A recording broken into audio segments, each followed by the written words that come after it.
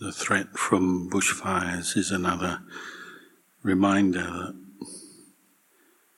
so much of the world is beyond our control.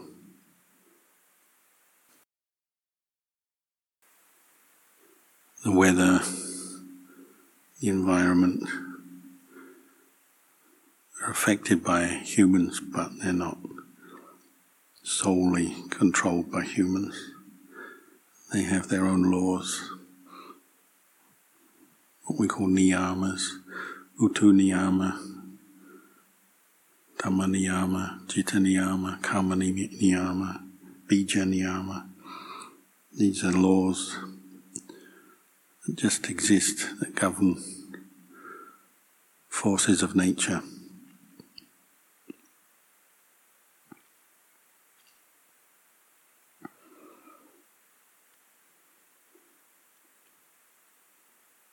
Our instructions that we receive from the local government and the fire department are very much in line with Buddhist teachings. Be vigilant. You have to be vigilant because of changing conditions. Wind can change direction. It can become stronger and blow the fire in one direction. So today they have a fire up beyond Reefton that they lost control of because the wind blew the fire across what they call containment lines. So now it's threatening the village there. For us as monks, studying the Buddhist path, practicing, we also have containment lines. Our first line of containment is our sila, the patimokkha,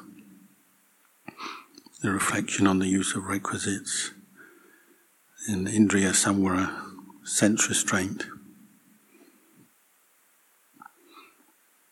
The fires for us are the fires of greed, anger, delusion, that are fueled from ignorance, not knowing the truth. And they in turn fuel clinging, attachment, and the sense of self arises. And this is where our suffering comes from as human beings. This is what binds us to samsara, the cycle of birth and death. So we need our sila to restrain the worst excesses of greed, anger and delusion.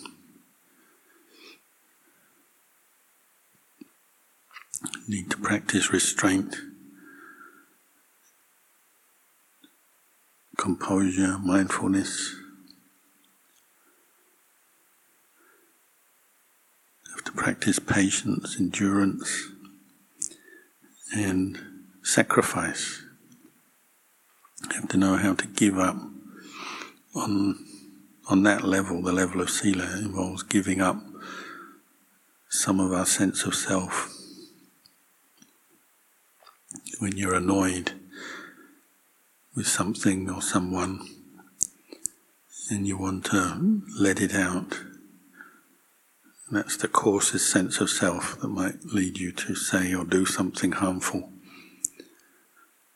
But when you're practicing sense restraint, you're aware enough that even though you're tempted or provoked by a situation, you bring up self-control. You know the unpleasantness of whatever it is that's annoyed you, but you don't let your mood flow out into your speech or your actions. You actually have to sacrifice or let go of some self to do that. The practice of self-sacrifice and giving up giving up of attachment, giving up of desire, giving up of the sense of self, lies at the heart of our practice, in the way we gain our requisites, our livelihood, bindabata, robe cloth, simple accommodation, simple medicines. We're giving up desires. We have to learn how to be content with what we can find as alms mendicants. This requires sense restraint. Sometimes we might see things that we think might be useful for us. We hear about them. But maybe there's no offer, or they're not made available to us as monks. So we have to practice restraint. Just accept that and let go of that sense of self that wants a particular item.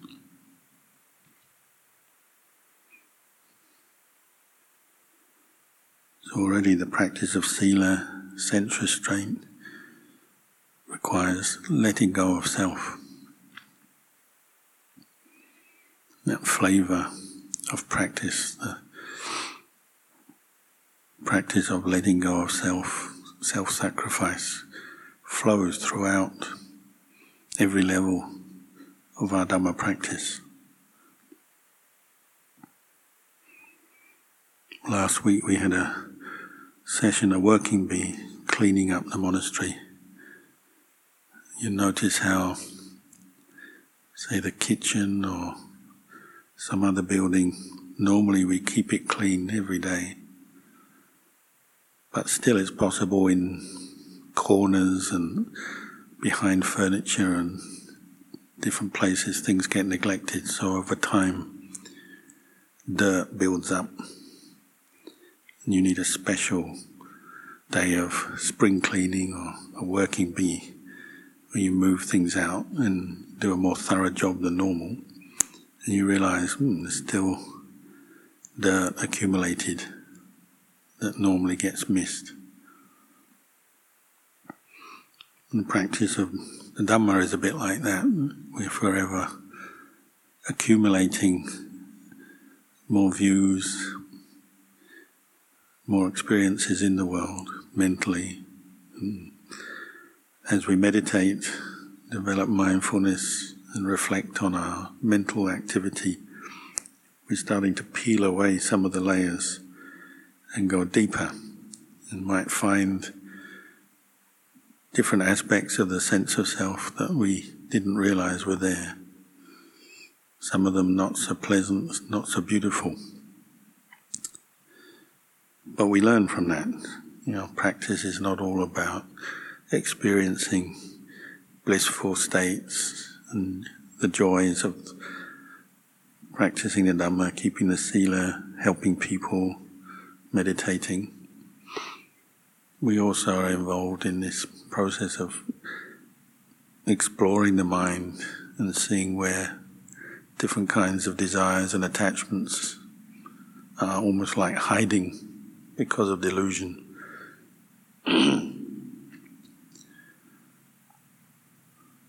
But we can find some happiness in doing that, even uncovering bad habits, bad mental habits, or different parts of ourself that we don't like to look at. Once you understand the process and see that it's actually a process of liberating yourself from the causes of suffering, you can enjoy it, even noticing anger or delusion or greed coming up. If you're treating it with mindfulness and wisdom, you know you're treating it in the correct way, then you're actually cleaning out your mind and the sense of self is reducing. And this is our biggest cause of suffering, attachment to the idea of self.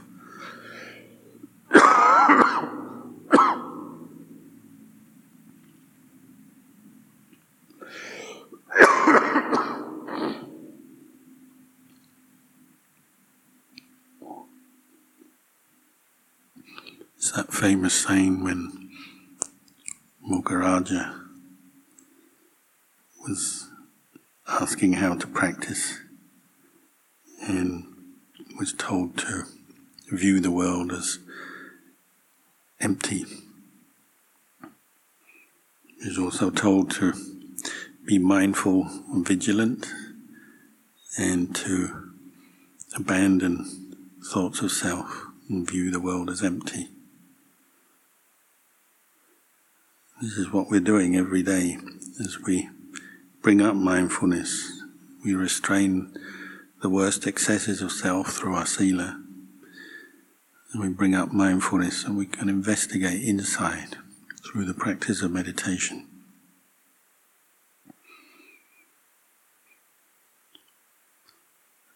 A lot of that involves questioning your experience, investigating, questioning, just as when we chant the Anatalakkhana Sutta.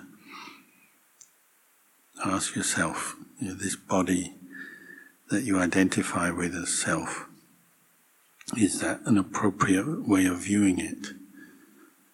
Is it really something you own, that you have? Is it really a self? Does it stand alone? We have to ask that question all the time, because our basic view is that this body is something we own. Sakkaya Ditthi, we own the body, we are the body. So the Buddha encouraged us to investigate that. Every day you experience heat, cold, hunger, aches and pains, aging. Sometimes we get sick, sometimes get injured. This is giving you the information that you need to ask those questions and draw conclusions based on wisdom through investigation. And you're constantly challenging the basic assumption that this body is self.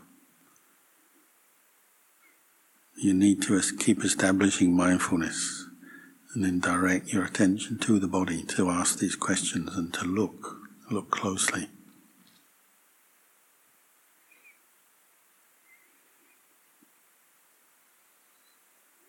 This is what brought the Buddha out of his comfortable life into the forest, finding the answer to this question of birth, aging, sickness and death, and how to transcend it. And this is how he encouraged us to practice as bhikkhus. Ask these questions. Is this body permanent or impermanent? If it's impermanent, is that suffering or happiness? If it's impermanent, it's suffering, can it be rightly seen as a self? Or is it non-self? If this body was a self, you could control it. Stop it getting sick, feeling hungry, getting tired. Could stop aging, could stop death. But you can't.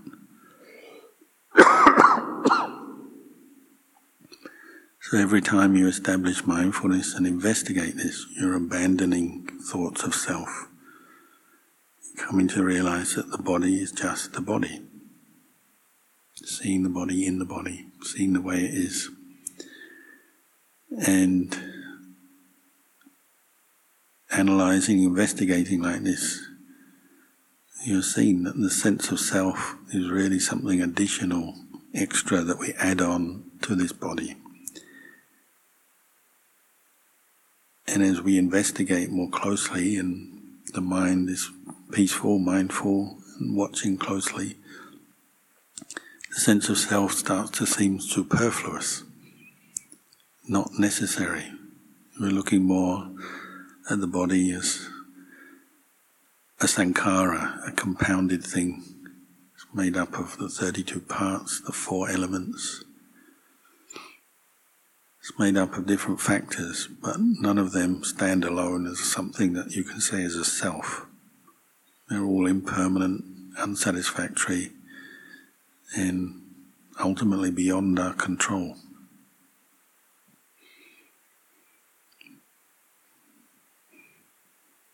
This body depends on various factors to come into existence. You need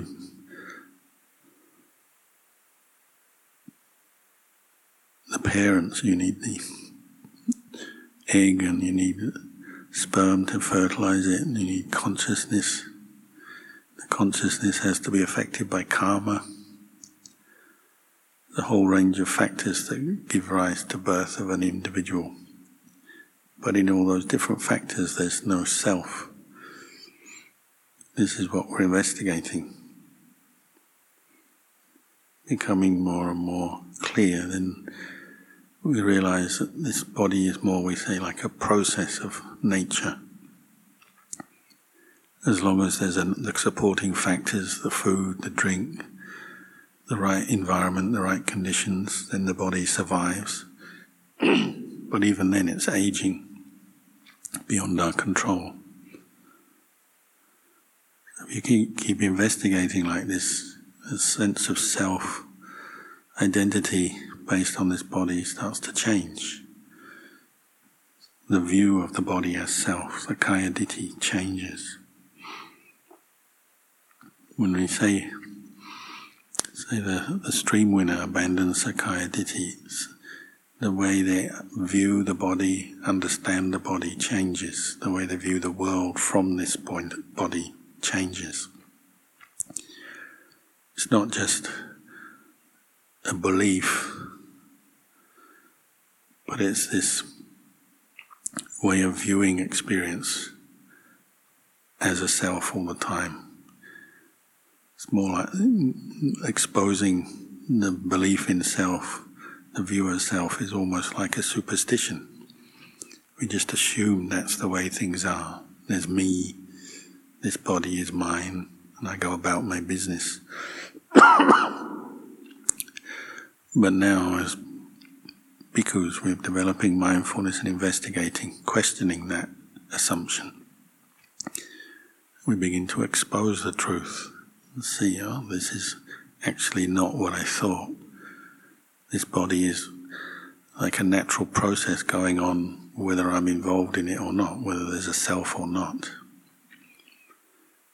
If you keep developing mindfulness so that the mind is calm and clear and still, then these kind of truths are exposed to you, revealed to you. And we start to break through delusions that we've just taken for granted and followed along with for so long.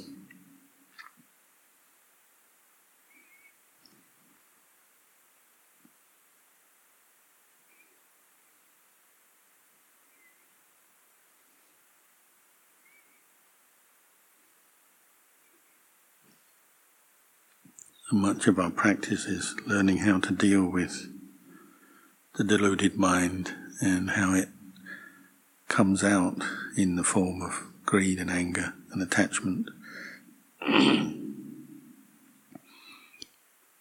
Learning to train ourselves to investigate and analyze what's going on and see how, if we don't investigate, we don't question things, the sense of self will just carry on as it has done all along. We'll attach to the body as self, identify with it as a self, and relate to the world from the point of view of a self. So when you've got yourself, then you have other people's selves. So you have me and you, us and them. We have the sense of fear, of danger. Like you have a bushfire come, there's a danger. This self needs to flee that danger. We have a self that wants to be happy, experience pleasure. Self that doesn't want any kind of painful experiences. On and on it goes. We have to learn how to investigate this, analyze more deeply, look at the feelings. Feelings, again, is where a sense of self arises. My feelings, my pleasure, my pain. I don't want any more pain, I want more pleasure. just sitting meditation here, after a while, pain comes up. If you're not mindful, you'll just react to it straight away by moving, getting up. So train yourself not just to do that, but just stop and see how the sense of self forms around that painful feeling before you move. Just look at what is going on in your mind, the process.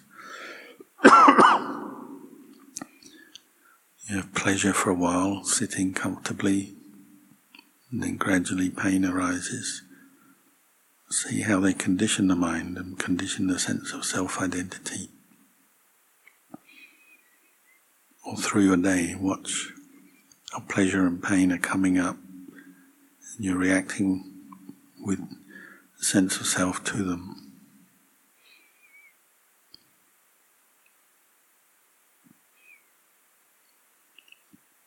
All aspects of the five khandhas provide us with food for investigation. Feelings, perceptions, thoughts, sense consciousness. If we don't investigate, we don't contemplate, then of course we just go along with the assumed reality that this is me, this is a self, me, you, us, them. And this keeps conditioning stress and suffering for us.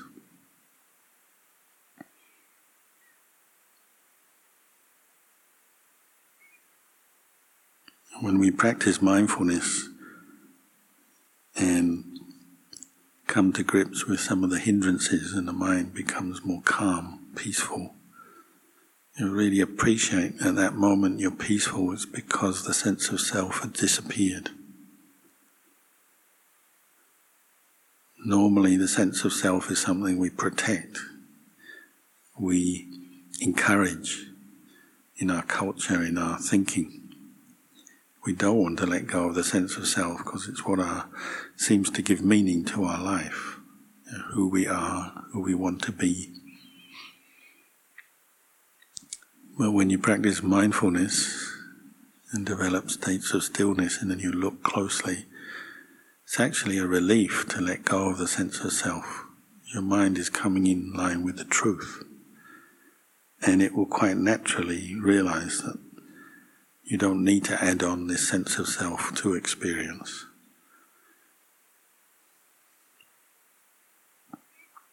In the end, we're developing mindfulness to the point where we see,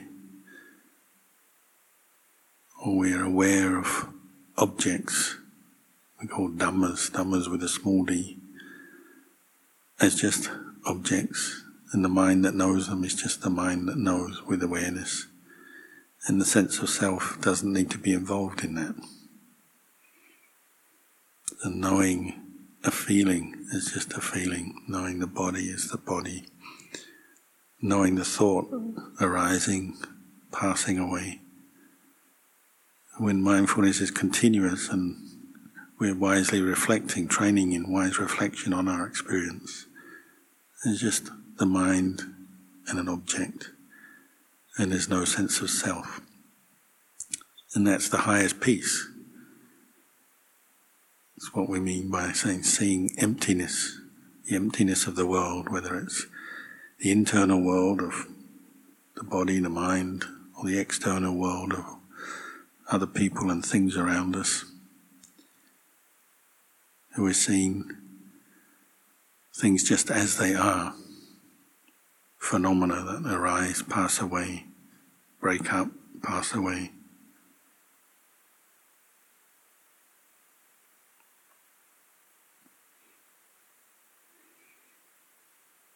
The only way we can free ourselves from suffering is through practicing this and experiencing it for ourselves through the practice.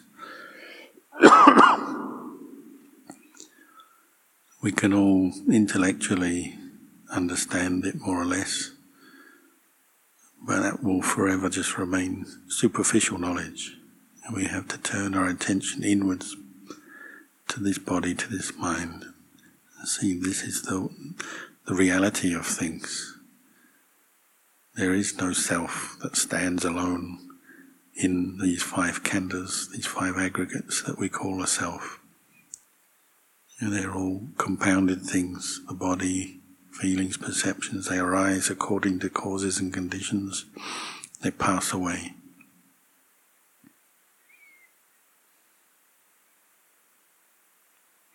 And this knowledge is liberating. Brings true peace, true quietness to the mind. Where there is a self, it's not quiet. So as the sense of self arises, it brings with it attachment, clinging, confusion. Brings with it loves and hates, hopes and fears. You keep having to chase after this illusion of self, protect it, build it up, make it happy, but it's never happy because it's not real in the first place.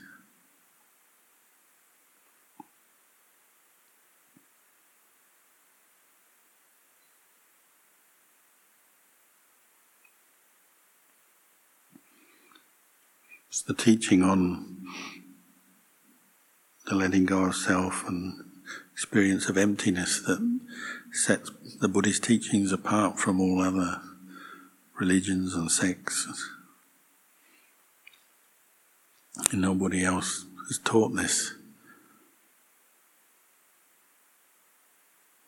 But it's such a liberating teaching, then we should all try to experience it.